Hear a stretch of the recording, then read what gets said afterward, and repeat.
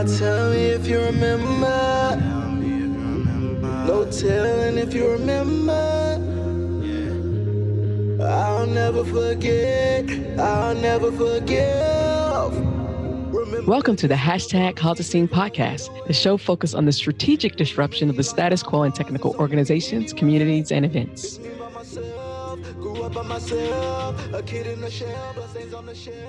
Hello, everyone, and welcome to today's episode of the hashtag Cause a Scene podcast. My guest today is Jordan Thompson. His pronouns are he, him, his. Jordan, would you please introduce yourself to the audience today? Hi, everyone. My name is Jordan Thompson. I am an activist and community organizer from New Hampshire, and I am very, very excited to be on. I've been a big fan of the podcast and just been listening to some episodes for the past couple of days, and I'm very excited about contributing to this conversation. Well, let's get into it. As we always start, folks, let's start with why is it important to cause a scene, and how are you, Jordan, causing a scene? That's a great question. I believe that it's important to cause a scene because there is such a need for big, structural, bold, and radical change in our society. And that sort of change does not occur when people are comfortable. It doesn't occur when people are complacent. And so in order for that change to come, we need to cause a scene. And I cause a scene by doing something that I think a lot of folks take for granted. And it's very simple. I cause a scene by speaking truth. And that truth may not always be popular. It may not always be what people want to hear. But the truth has a lot of power and has a lot of substance to it. And it's what exactly you need to get a movement started. And it's incredibly important to me. I was staff for Senator Kamala Harris back when she was running for president, and she put such a large emphasis throughout the entirety of her presidential campaign on the notion of speaking truth. And like I said before, it's such a simple ideal, but it has so much power behind it. And when she spoke truth, again, it was something that was not always popular. When it comes to acknowledging the dangers of the status quo and white supremacy in particular. There are many truths that are deeply embedded in the foundation and the bedrock of who we are as American people. And it is sort of uncomfortable a lot of the time to acknowledge that truth. And sometimes it's inconvenient. But I believe that it is always convenient to speak truth. And so, long story short, that is how I like to cause a scene. And I hope to continue that work throughout the rest of my life. All right. So I wrote down speaking truth because this has always been something growing up, I got in trouble for. I was always in trouble for speaking my truth. Now, I'm going to be honest. In many of those cases, speaking my truth was the absolute truth. Mm-hmm. And yet those around me I was often told that's not the nice thing to do, that's impolite. And so I often got these mixed messages as a child. Mm-hmm. Don't lie. Right. But only in these circumstances do lie. And mm-hmm. then when you lie, then you get in trouble for lying. And it's like, wait, right. whoa, what is going on? Right.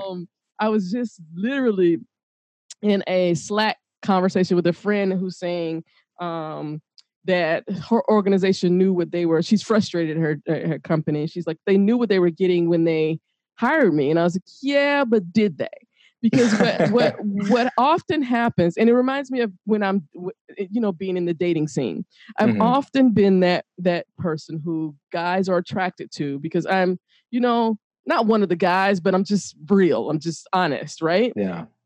Until that, I have to turn that honesty on them. And then it becomes a detriment. Then that becomes a flaw in me because I'm like, well, but I thought you like honesty. Wait a minute, hold up. Right. So you only like certain types of honesty, And right. That is what we see so often. People playing these. So when I said that about her job, I'm like, yeah, did they really, really want your honesty? Did they, mm-hmm. because you came in and you checked the box Right. You said what they wanted to hear, but now that you're saying for us to accomplish that, it's going to take A, B, and C. Now people are like, whoa, we didn't know about all that. Right. And I just, because I do want to talk about the Kamala Harris campaign, but I don't want to talk about it and how people think I want to talk about it. I want to talk about it from somebody who's on the ground, because and as you know, most of my audience is white folks. What you don't understand is our showing up in the room is political. Right. Period. And so I when I started this, I tried so hard not to be political. I really did. I tried to weave and bob, and I realized that just my opening my mouth, just being a Black woman who is joyous in this world, who's doing work that challenges, actively in their face challenges the status quo and white supremacy, is political. So I've stopped running away from being political. So I'm saying that to say, I don't want this conversation to be about whether she would have made a good candidate or not, or, president or not. I want to talk about all the ways her speaking her truth as a human, and you seeing that. What was that like? Because I can tell you, when she had to drop out of the race because of financial issues, and I'm using air quotes because we understand why there were financial issues, that broke so many Black women, professional Black women's heart, because we saw for months how she'd been treated, and we've been, and it was on a international scale that we saw our lives under the same microscope. We've all been treated that way. Right. And so it was less about, for me, about was she going to be, I knew this country wasn't ready for a Black woman. So but what I was interested in, I love to see her walk into a space, take up space as a Black woman and stand in her truth. Right. And that was such a political statement, just standing in her truth. And I haven't had this opportunity. So with somebody who was there, who's witnessed it, could you just talk about what that is? Because you're a Black man. Right. What was that like? It was incredibly powerful. And it was sort of the experience of a lifetime. I like to say that my entire road to where I am today has been paved, by incredibly powerful Black women. And I think we all stand on the shoulders of giants in that regard. One of my, biggest inspirations politically and elsewhere is, Congresswoman Shirley Chisholm.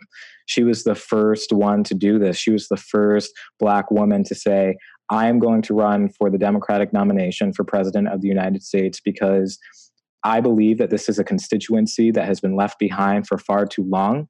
And I want to represent not just my community, but the entirety of progressive America in a way that has not been done before. And she did it in a way that was unapologetic. I mean, her mantra was, I am unbought and I am unbossed.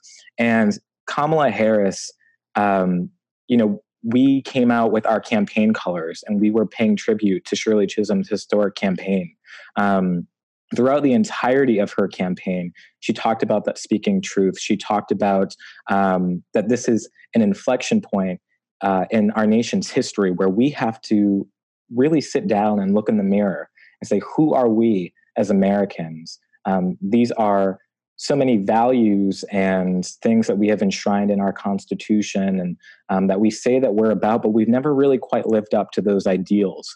And so with the election of Donald J. Trump being a response to the election of the first Black man president of the United States, Barack Obama, she really wanted to get into that space and say, we have to do better, but we also, there's so much that we can accomplish unburdened by what has been. And it was an incredibly powerful experience every single time I had the opportunity to see her speak. Every single time I was able to engage with a volunteer who was excited and enthusiastic about her. And you're absolutely right on the point about that. She was held to such a high standard, sort of with the the scope of her prosecutorial record. You know, we have folks in the race currently who never received that scrutiny, but were arguably worse prosecutors. And so when you have a Black woman who is trying to, you know, seek any kind of position of power, these things are going to come up because people are not comfortable with her. They weren't comfortable with her causing a scene.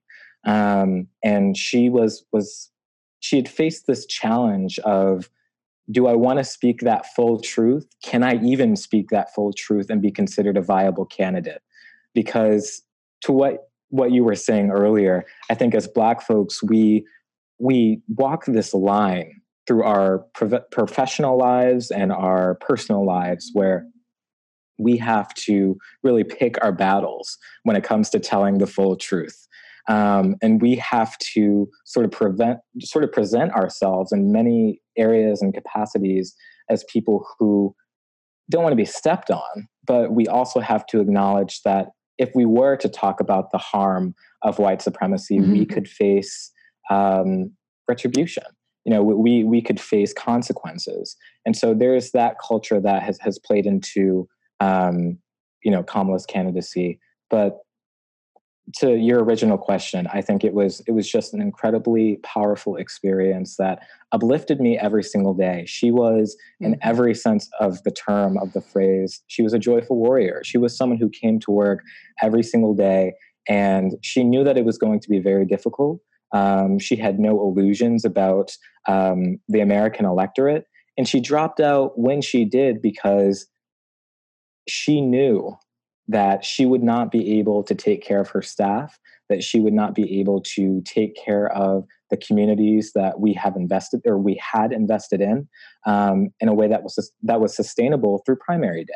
And you have a lot of candidates that are still in the field now that are not even, you know, doing that. They're not even living up to that ideal. And so she is just sort of a class act. But it's just so unfortunate that throughout the entirety of the primary, she was attacked relentlessly. You didn't see many of the candidates come out in defense of her. And, you know, we go back and forth on this discussion of party unity. But when it came to her and her record being attacked on the debate stage, there were no calls for party unity. When it came to the misogynistic attacks on her personal life, there was no call for party unity. She was held consistently throughout the entirety of the campaign to a much higher and different standard than everyone else was. And so that was deeply unfortunate. And I hope that through all of our work, we can build not just a Democratic Party, but a political system that is truly representative of the people who give us our victories. I mean, let's be clear about this. You know, Black women are the people that are showing up for Democrats every single election cycle. And there is a lot of noise, a lot of feedback about how we should vote like a Black woman. And, you know, and I'm sure you've heard it. Of course you've heard it. But when it was time for vote for the Black woman, everyone was nowhere to be found. And now that she's out the race, I'm so sick of white liberals, white progressives demanding that we vote for their candidate. Right. Saying to us, I just saw a poll that 53% of Sanders voters, supporters say if he's not the nominee, they will not vote. And yet, when Black people have a legitimate reason for saying none of these candidates talk about race in a way, none of these candidates have any policies that will prioritize my needs and ensure that or even minimize my harm, let alone not being harmed. And yet you're demanding of us to follow behind people who are essentially either on the scale of assimilationist or a segregationist. There is not an anti-racist candidate on them. They will not even talk about racism and harm in the same breath that they talk about any of their policies. It's always something so totally separate from that. And go ahead. I wanted to say thank you for speaking that truth. And, you know, because you brought him up, I want to speak to this particular instance. We hear so much and we get so much flack when we bring up that very valid point that there is not an anti-racist candidate on the debate stage or any stage, rather. There's not a candidate who's prioritizing the needs of Black America. There's not a candidate that is really willing to look at policy through a lens that is intersectional. I mean, they are willing to trot out their Black surrogates and trot out this academic language to pander to us. But when it comes to actual substance, it's nowhere to be found. And what we've really seen, I think, throughout the entirety of this process, it's very funny because after, and funny maybe is the wrong term here, but the midterms, it was all about vote like a Black woman. We have to make sure that we don't take this constituency for granted. But what you've seen consistently throughout the entirety of this process is that white working class voters are prioritized at the expense of everyone else. And I think the best example of that was what we've seen in the past couple of days with Senator Sanders accepting the endorsement of Joe Rogan. And not only is he accepting the endorsement, but his campaign is doubling down on it. And so when we look at someone like Joe Rogan, who is an outright racist, who is an outright misogynist, who goes on his podcast and he makes jokes about Black people calling us Planet of the Apes, and there's a 30-second compilation of him saying the N-word in whatever context, and he is just a downright deplorable human being. But the message that you're sending to Black voters and other voters of color is that you are willing to completely throw us under the bus, back up a few times and then some, just so you can entertain the possibility of grabbing a small percentage of his base. And that's all based on a hypothetical. Everyone in the hashtag Cause the Scene community shares the same common beliefs based on a set of 4 specific guiding principles. 1, tech is not neutral, nor is it apolitical. 2, intention without strategy is chaos. 3, lack of inclusion is a risk and increasingly a crisis management issue. And lastly, but most importantly, 4, we must prioritize the most vulnerable. To find out more about the guiding principles and adding them to your Twitter profile banner, please visit #CauseTheScene.com. And that's all based on a hypothetical. And I'm gonna challenge that because I don't believe that's I honestly so if you follow me, you all know that all white people are racist. That's it. Right. So I don't believe that is that. I believe fundamentally, just because of the things that I've seen from the candidate, from that specific candidate, and he is so close to a segregationist to me. He to me isn't. I don't see him as much different from Trump. I do not see much different from Trump.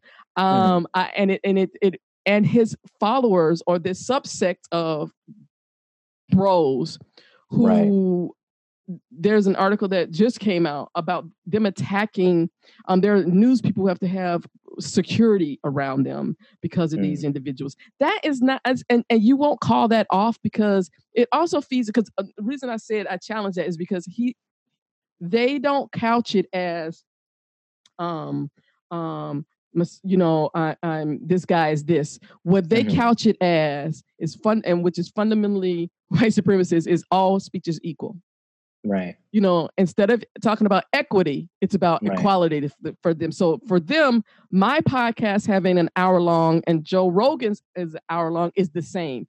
No matter that Joe has a bigger audience. He has more power. He's a white dude. His voice carries more. He has more influence than my voice. So instead of talking about equity, we want to talk about equality. And that to me is bullshit. I don't want to talk about equality because there's nothing of equal.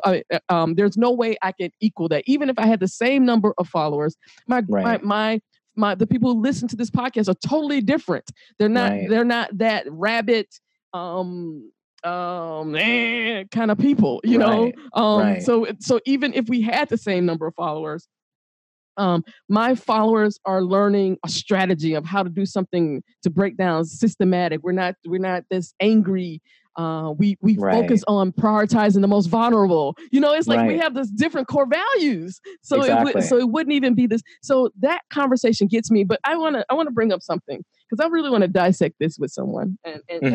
And because you were close to the campaign, that means you read her stuff and her policies. Because I really want to talk about how, and this is where I say. I don't see much difference between any of these candidates, particularly the Bernie, and it's just how his whole his culture that is so toxic to me. It reminds me so much of toxic tech. It's just deplorable to me. But I did a recent video about how Medicare for All can harm. Mm-hmm. And I'm just going to break down for those who didn't see it, but I want to break this down and I want to have this conversation because, again, this is not about a specific candidate. This is about a policy that several people are debating whether it's good, bad, or indifferent. Right. So on the surface, Medicare for All makes sense. Mm-hmm. It is healthcare. It should be a human right. Yes, that makes absolute sense. But I'm going to put a period on that because I'm not going to say but. So period. Mm-hmm. The challenge is when I even look at Affordable Care Act, and I'm going to get back. I mean, all this, people, it's all going to come together. Right. So the Affordable Care Act was an opportunity to get everybody health care. Well, I live in a state that did not. I was unemployed. I've been trying to build a business. I live in a state that did not opt into Medicare.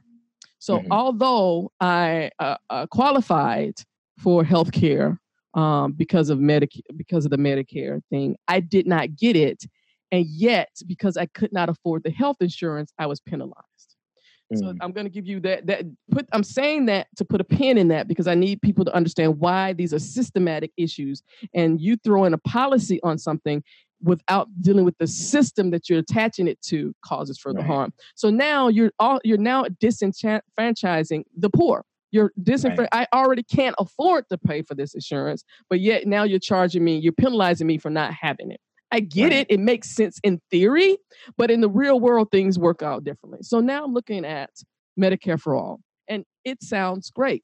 And then I can bring up 3 very clearly well-researched reasons why it will cause harm to the most vulnerable. One being, when you look at those individuals who are learning to be physicians right now, still in 21st century, there is research that shows there are physicians to this day that believe Black people have thicker skin. So our epidema level is thicker. So we don't because our skin is because our skin is thicker. The harm that happens to us it would be more harmful for white folks, if they cut themselves or if they bruise themselves because they're thin, their skin is so thin and ours is thicker, which explains why Black people did not get caught up in the opioid epidemic at the beginning because we weren't getting the prescriptions because no one believed our pain. So there are doctors being trained right now who believe that Black people have a higher threshold for pain, even though there is no scientific scientific reasoning for that, and have thicker skin. Where in hell where are they getting that if they didn't learn it in the books? So again, so it's a part of the system. It is when white people, this is how people think about Blackness. Whether no one has to communicate it verbally, it is and then it is still communicated. That's number one. The research has shown when you account for income, when you account for professional education, class, Black women and Black babies are having the hardest time with infant and pregnant and women mortality rates in childbirth. That is over poor white women. So, that's 2. 3 is there are, in the state that I live in, they are shutting down because there is no Medicare option. Okay, let's go back to the Affordable Care Act. Rural communities don't have access to the same amount of health care or quality of health care that someone in an urban city has. Right. So just with those 3 things, that has nothing to do with giving everybody Medicare. Insurance. That again is about, you're talking about equality. It's not about equality. It is about equity. How do you deal with those things? If you're not dealing with those things, Medicare for All will only be a new policy that is slapped on a racist, white supremacist system, which will continue to harm individuals. Yeah, I hear you. And, it's important to note Kamala Harris was the first and at the time only candidate to come out with a plan to address Black infant mortality, maternal mortality. And since her departure from the race, we've had other candidates sort of attempt to take credit for that idea, or to sign on to that idea. But I think, to your point, with something like Medicare for All, that, I support it. I think it's a good idea, but all of your points are incredibly valid.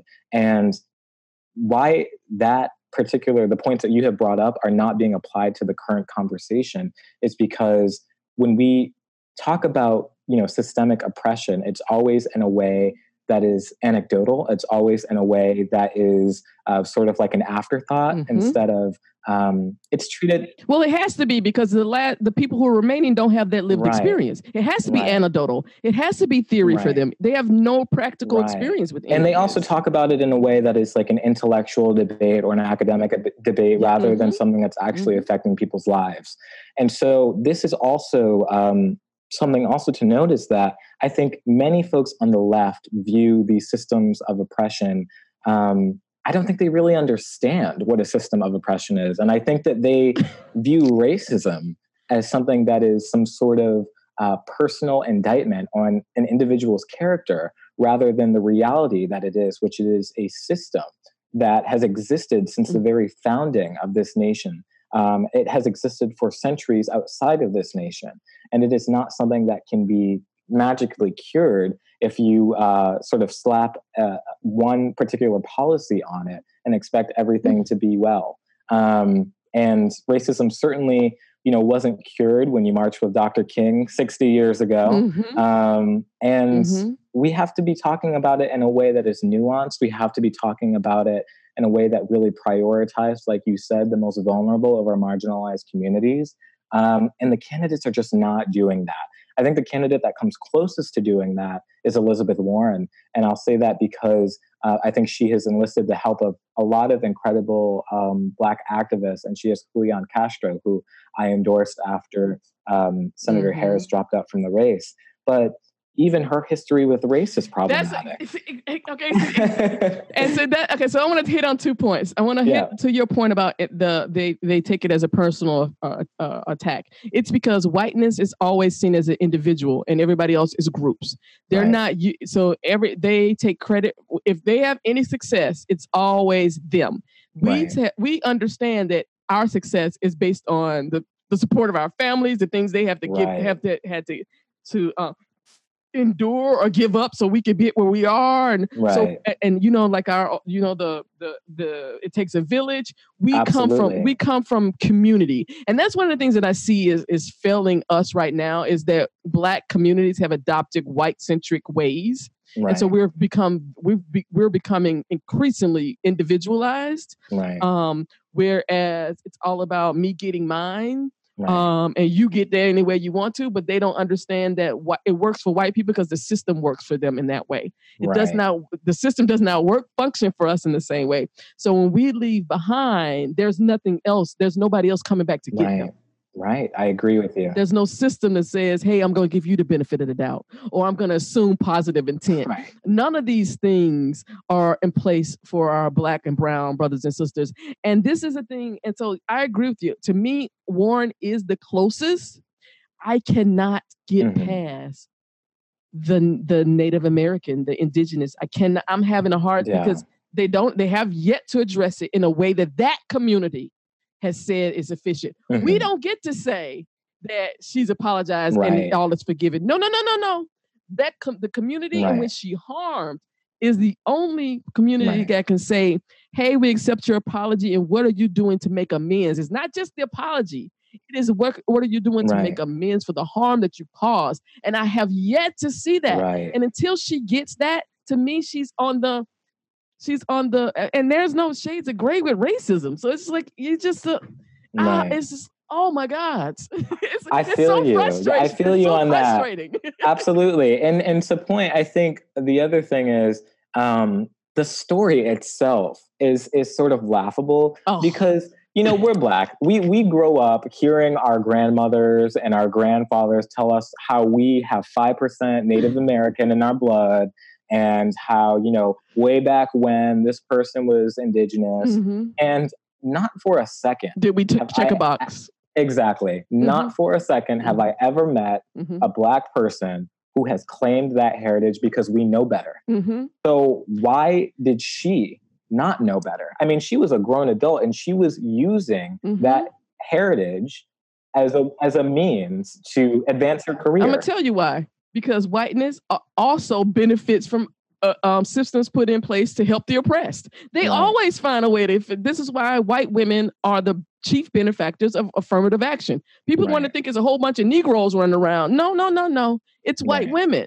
Right. Because they find ways, this white supremacy, white system, when you default to whiteness, it sees itself in everything. This is why it gets pissed off when they can't come in certain spaces because they're like, what the fuck are you saying? We get to go everywhere. We get to be in everything. We get to be in the narrative of everything. And that narrative always positions us or casts us as hero or victim.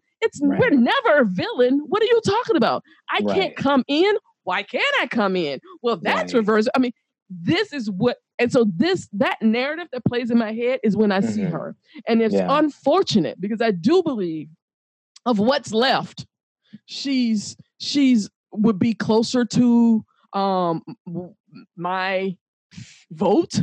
I'm with you on that. And I just, and it's so funny because what I tweeted this past weekend is what you don't realize is that for many in the Black community, we're going to be voting for the vice president. Right. We're not voting. Yeah.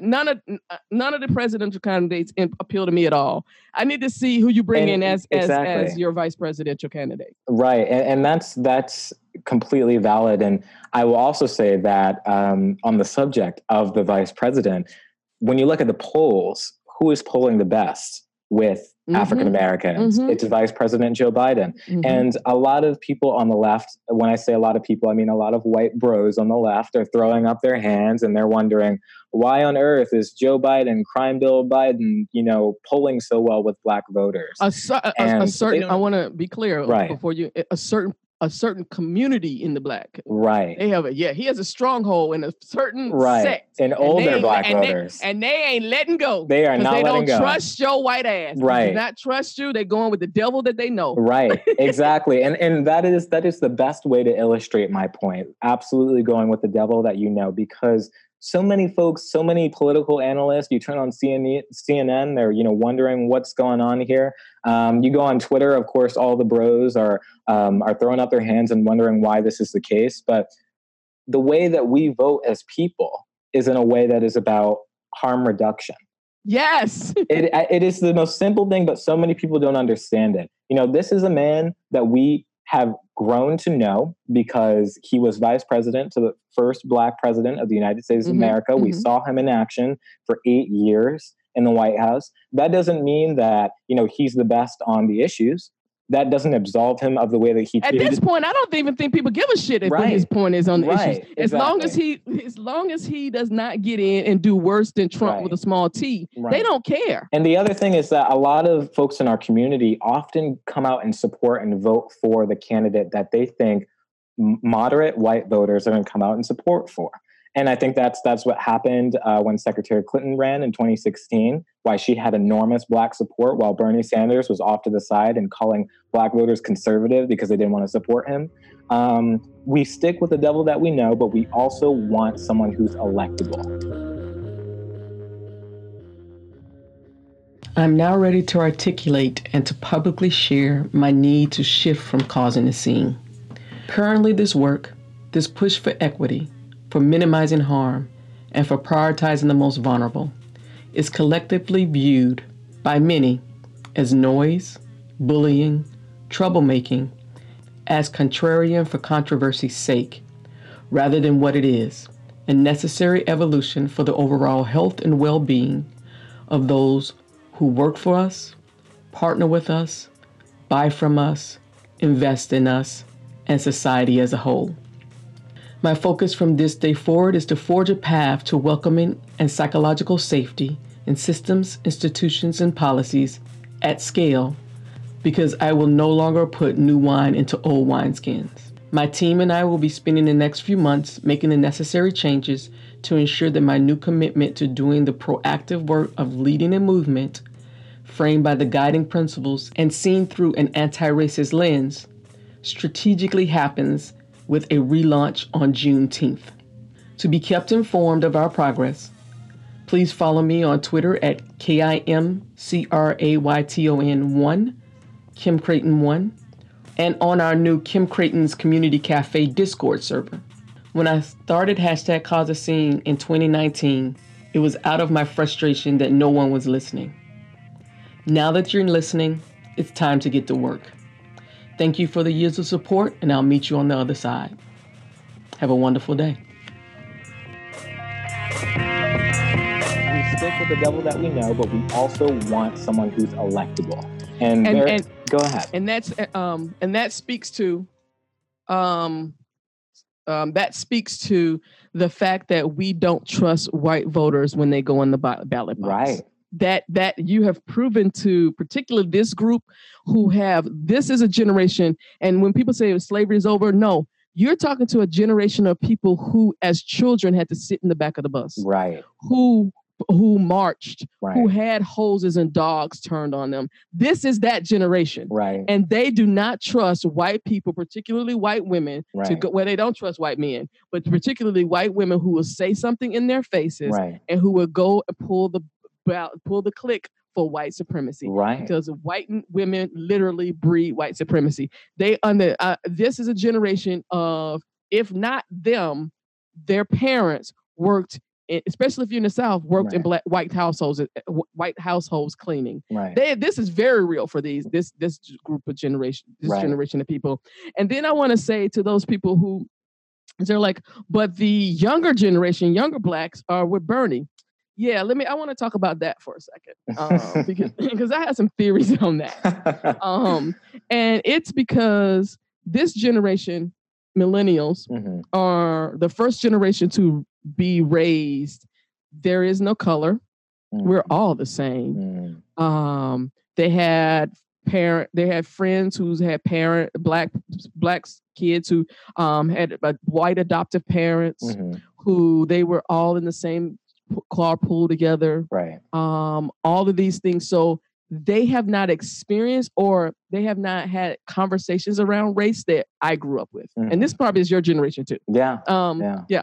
You have not had the conversations that I had about how to go out the house and how I grew up in the South, mm-hmm. how to stay safe around race, because we don't talk about it in right. your generation. My generation, we talk Gen X, we talked about it. Right. Because our parents were baby boomers, our grandparents were sharecroppers. Right. This is very close to us. So right. we have some kind of remembrance of this. And what happens is, and I see it time and time again, it takes Black and brown men and women to get out of their parents' this kumbaya households, mm-hmm. and go into the real world and start working their asses off, as we often do, and for the first time see that Becky and Chad are having a different experience than Hakeem and Yolanda. Right.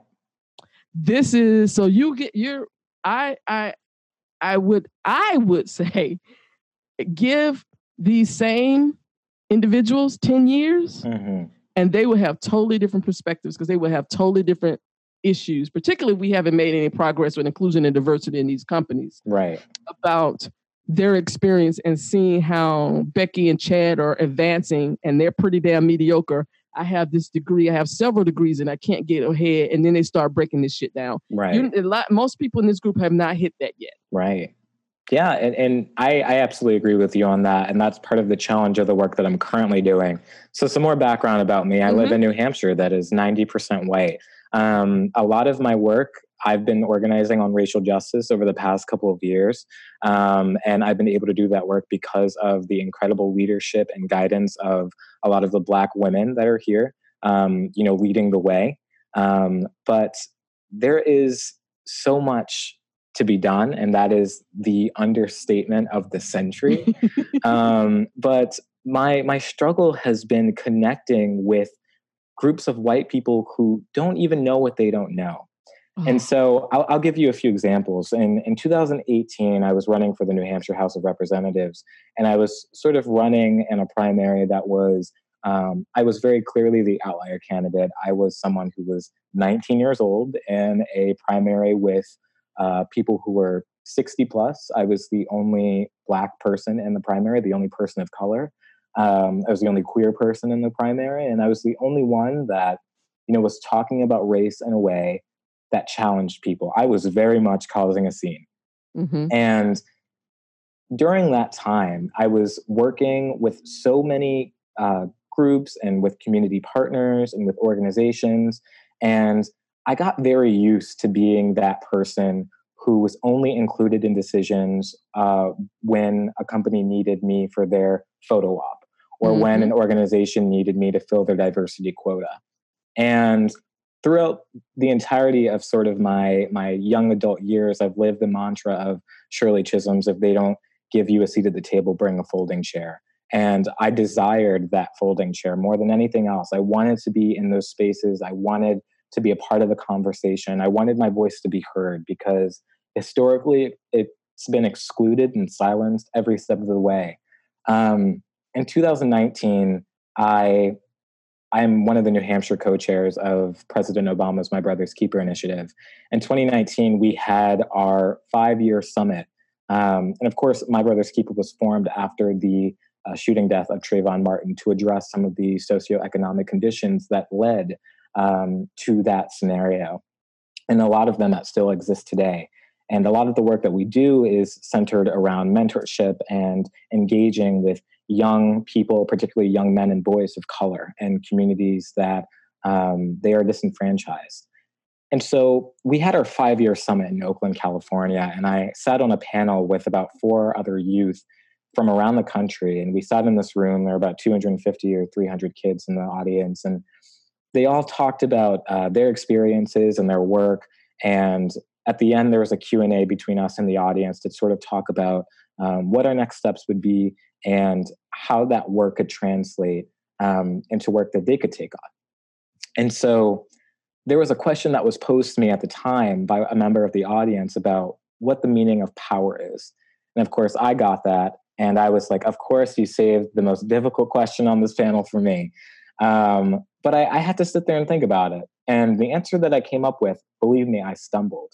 I said, power to me is being able to get in the room and, sort of get the gears turning in order to begin to change hearts and minds. Because I'm coming from an organizing background in New Hampshire. In 2018, I, mostly by myself, organized the city's first ever Juneteenth event. And the following year, we got it enacted by our House of Representatives and signed by our governor.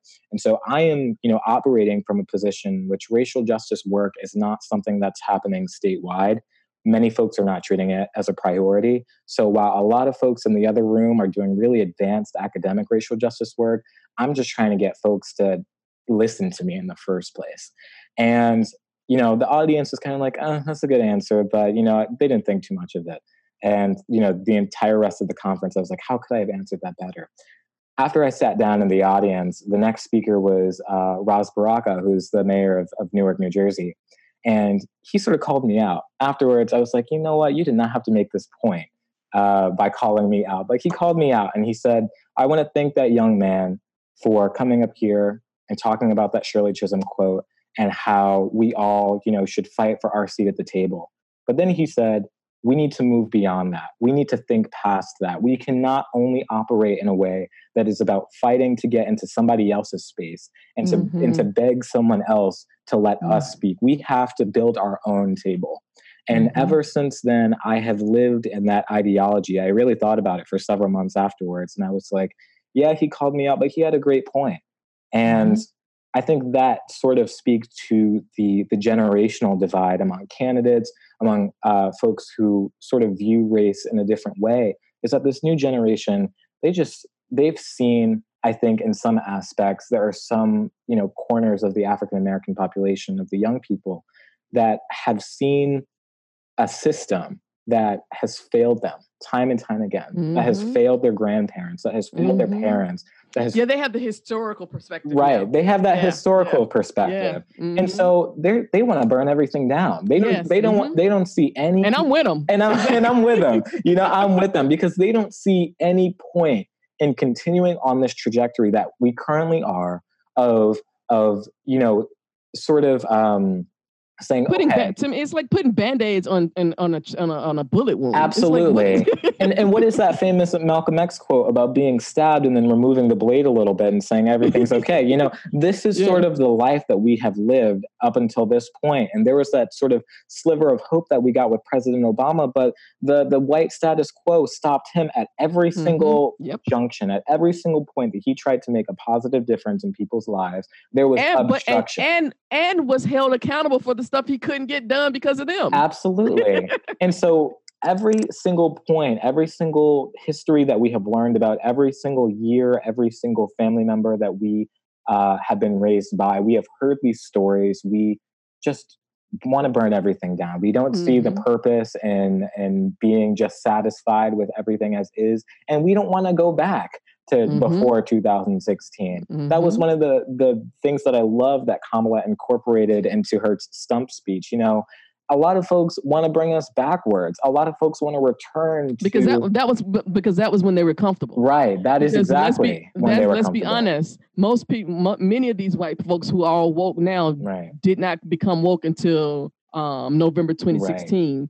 When they were like, oh shit, there is racism. Right. These people have been telling us this because we have a black, no. There's a black man. This is also an issue what I take with in Dr. We just as a group just finished reading How to Be Anti-Racist by Dr. Kendi. And he says that black people can be racist. And this is where I take issue with him because he says that black people have power. And I'm loving that you're having this conversation because when I sat back last year and decided what did I want to focus on, was it money?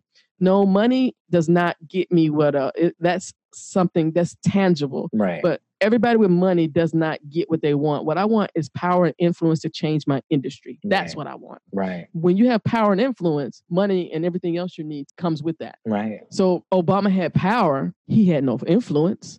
He couldn't influence McConnell to do any damn thing.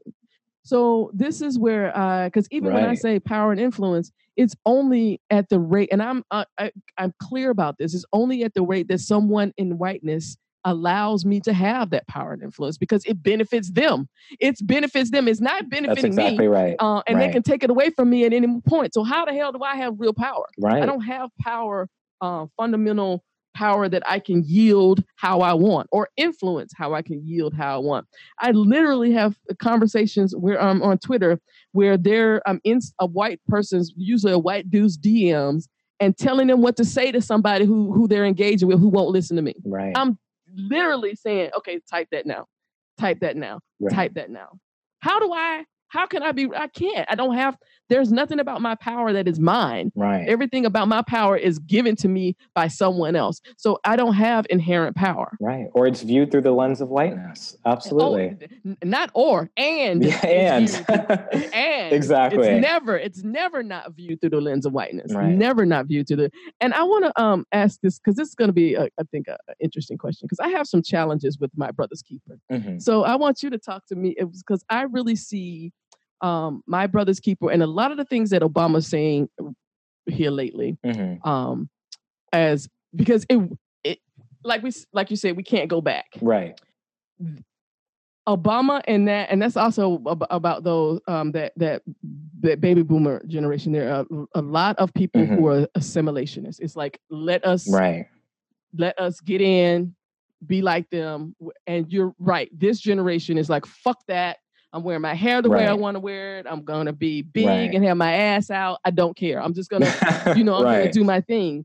And so I have challenges with a lot of what Obama is saying recently that I didn't have before because I didn't understand it at the time. And now that I have more understanding, I'm definitely in the frame of where we are today, that shit just does not work. The whole parenting and if you're not talking to me about how our Black community got here on a systemic level, I don't want to hear about individuals. I don't want to hear about individual communities because again, it goes back to what I said, power and influence. They have no real power and influence to change anything. Yeah, I agree. I think locally you will find in many sort of chapters or groups that are working with MBK, you will find that there is a conversation that is being had that is not as one-dimensional as the national narrative has been. Okay. Mm-hmm. I will also say that, during that summit, there was a New York Times article that came out a couple of weeks afterwards, talking about what had been said by President Obama at the town hall that we had. He was there with Steph Curry, and we were all on stage, and he was, taking questions from the audience, but also speaking to a number of issues.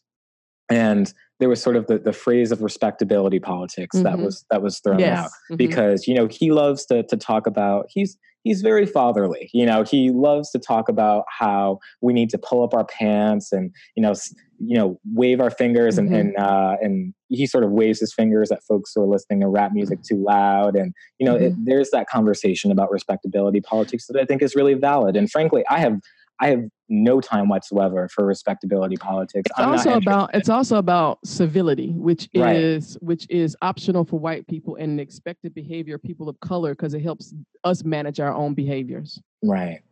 And it's a tool of white supremacy, and we have to call it out for what it is. Exactly. And so I totally understand sort of your hesitation when it comes to Member of the Keeper. I will say that there are some incredible, young men and boys of color that are doing incredible work in communities like Sacramento and Baltimore and Chicago and elsewhere in very impoverished areas. And they have access to resources and opportunities that they didn't before. And that's a great thing. But there is still a lot of work to be done. We have to, and this was one thing that I really loved that President Obama talked about during the summit that I don't think was touched upon in the New York Times piece, is that he talked a lot about undoing what toxic masculinity has enforced on us.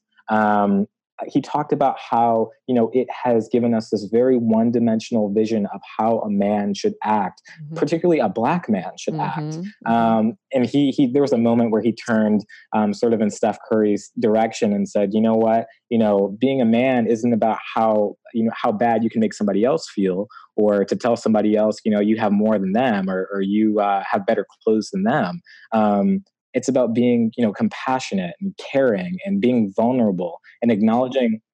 And those definitely aren't emotions or states of being that Black men are allowed to even have or express in any way. And so there's so much work to be done, both internally and the outside world on that issue.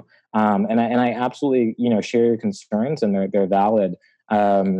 And again, what you point out, though, is that there are no absolutes. These aren't binary issues. Right. So I'm very happy to hear that that a group of Black men are challenging what masculinity, I'm going to call it toxic, just what masculinity looks like, and allowing all the various ways in which it shows up in the world to be what it is. Because of the toxic masculinity, it is decimating our communities. I mean, Black trans women are being killed by Black men. Absolutely. At horrendous numbers because of the masculinity issue. Black men aren't, and I think any man of color is not allowed to show emotions, let alone explore anything that is not conventional. Speak that truth. Absolutely. Yeah. Absolutely. I just look at I'm gonna get his name wrong. Little Nas X. Little Nas X. Yes. Yeah, I knew it was something with an X. I knew it wasn't just Little Nas. Little Nas X. When he came out and said he was gay, and he was like, did y'all not see that in the thing? And then people were like, so why would he do this now? And because that's that generation of like, oh my God, you're gonna ruin your career. Right. And I love this. And so it's interesting because as a Generation Xer, we don't get the credit for being the bridge between pushing back at our parents who were boomers and paving the way for your generation to throw off everything. Right. And I agree with that. I got to say, I'm so hopeful for the future. I'm a little skeptical and concerned, but I'm also very hopeful when I see folks like Lil Nas X and Tyler, the Creator. They both had awesome Grammy wins last night. What that means for representation, because representation absolutely matters. What that means for me as someone who's a Black queer male, I can think back, 10, 15 years ago, growing up in Hartford, Connecticut, I felt like I was the only one who not looked like me, but felt like me when it comes to sexuality. Mm-hmm. And to turn on the TV now and know that there are so many young people just like I was who are watching that, and they can see that, despite who you are, and how you've been discriminated against and held back historically, you can still prevail. It's so funny that you say that, because what I keep hearing is they're just turning people. They're just coming out of the woodwork. People are making this shit up. And I'm like, no. Mm-hmm. What's happening is they've always been closeted people. Right. There've been gays and lesbians and trans people all over the place. Absolutely. It's only now that they have representation that they feel safe enough to come out of those closets, that they feel safe enough to stand in their truth in public. So it's not like they're making this shit up like there's all of a sudden something in the water and it's making people LGBTQA. No. Right. These individuals have always been there. And now that there's someone, and that's what I do love about the work that I do, because I recognize that I position myself to be able to say things that other people in my community can't say, particularly Black women can't say. So I don't speak for them, but I do speak on behalf of Black women, because I'm a Black woman that white folks need to hear, because they can't say it, because they're going to get, they're going to get fired. They're going to get reported. They're going to get all these other things. Right. So it takes representation. It takes somebody to go first. Right. And it's sad that still in 2020, there's always the first Black blah, blah, blah, blah, blah. Right. First Black blah, blah, blah. It's like, can we win? Are we going to get past that? But you know what? If it has to be, then I'll be the first. Yeah, absolutely. I agree with you 100%. And I am so grateful for you and all of these trailblazers in every industry, all of these folks that are out there causing a scene. Mm-hmm. What would you like to say in closing? In closing, I would say that this has been a really great conversation, and I really look forward to the dialogue that it provokes. But I think it's incumbent on all of us to do better, but we have to acknowledge that there's a power imbalance. And I hope that a lot of the white folks that are listening to this podcast really do the work that I hope they're already doing, but to look internally and think about all of the preconceived biases that you already have in every area of life, and to challenge yourself, and to, if you're going to claim the label of woke, if you're going to claim the label of progressive, to hold yourself accountable to that standard. And the other thing is that we need to be making sure that in every single thing that we do and every action that we take, we are centering and prioritizing the most vulnerable of our marginalized communities. I mean, when I go into the ballot box on February 11th, the day of the New Hampshire primary, I'm not just voting in my own interest. I'm voting in the interest of the person that I know in my life that is the most vulnerable of the most marginalized community.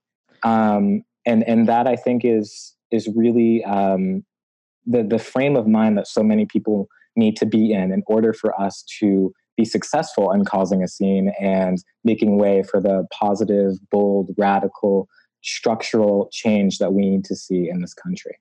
I'm so happy you said that, and that's a great place to end, because this is the fall. This is the failing of whiteness. It always prioritizes itself. It's always about self-interest. And for us, it is always about community. We're always, if there's someone in our family who's the vulnerable, who's the most weak, who is going to be targeted, we protect them to no end.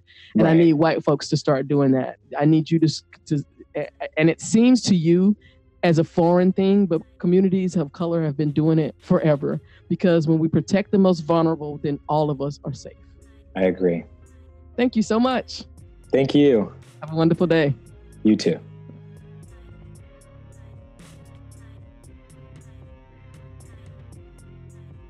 Thank you for listening to this week's episode of the Cause a Scene podcast. And I'd like to thank all our current sponsors of the podcast and the Cause a Scene movement. Of course, we strongly encourage everyone to become an individual sponsor of the Cause a Scene community. Just visit the website at #causeascene.com to sign up today. On behalf of everyone here at Cause a Scene, we'd like to thank you again for listening to today's show, and have a wonderful day.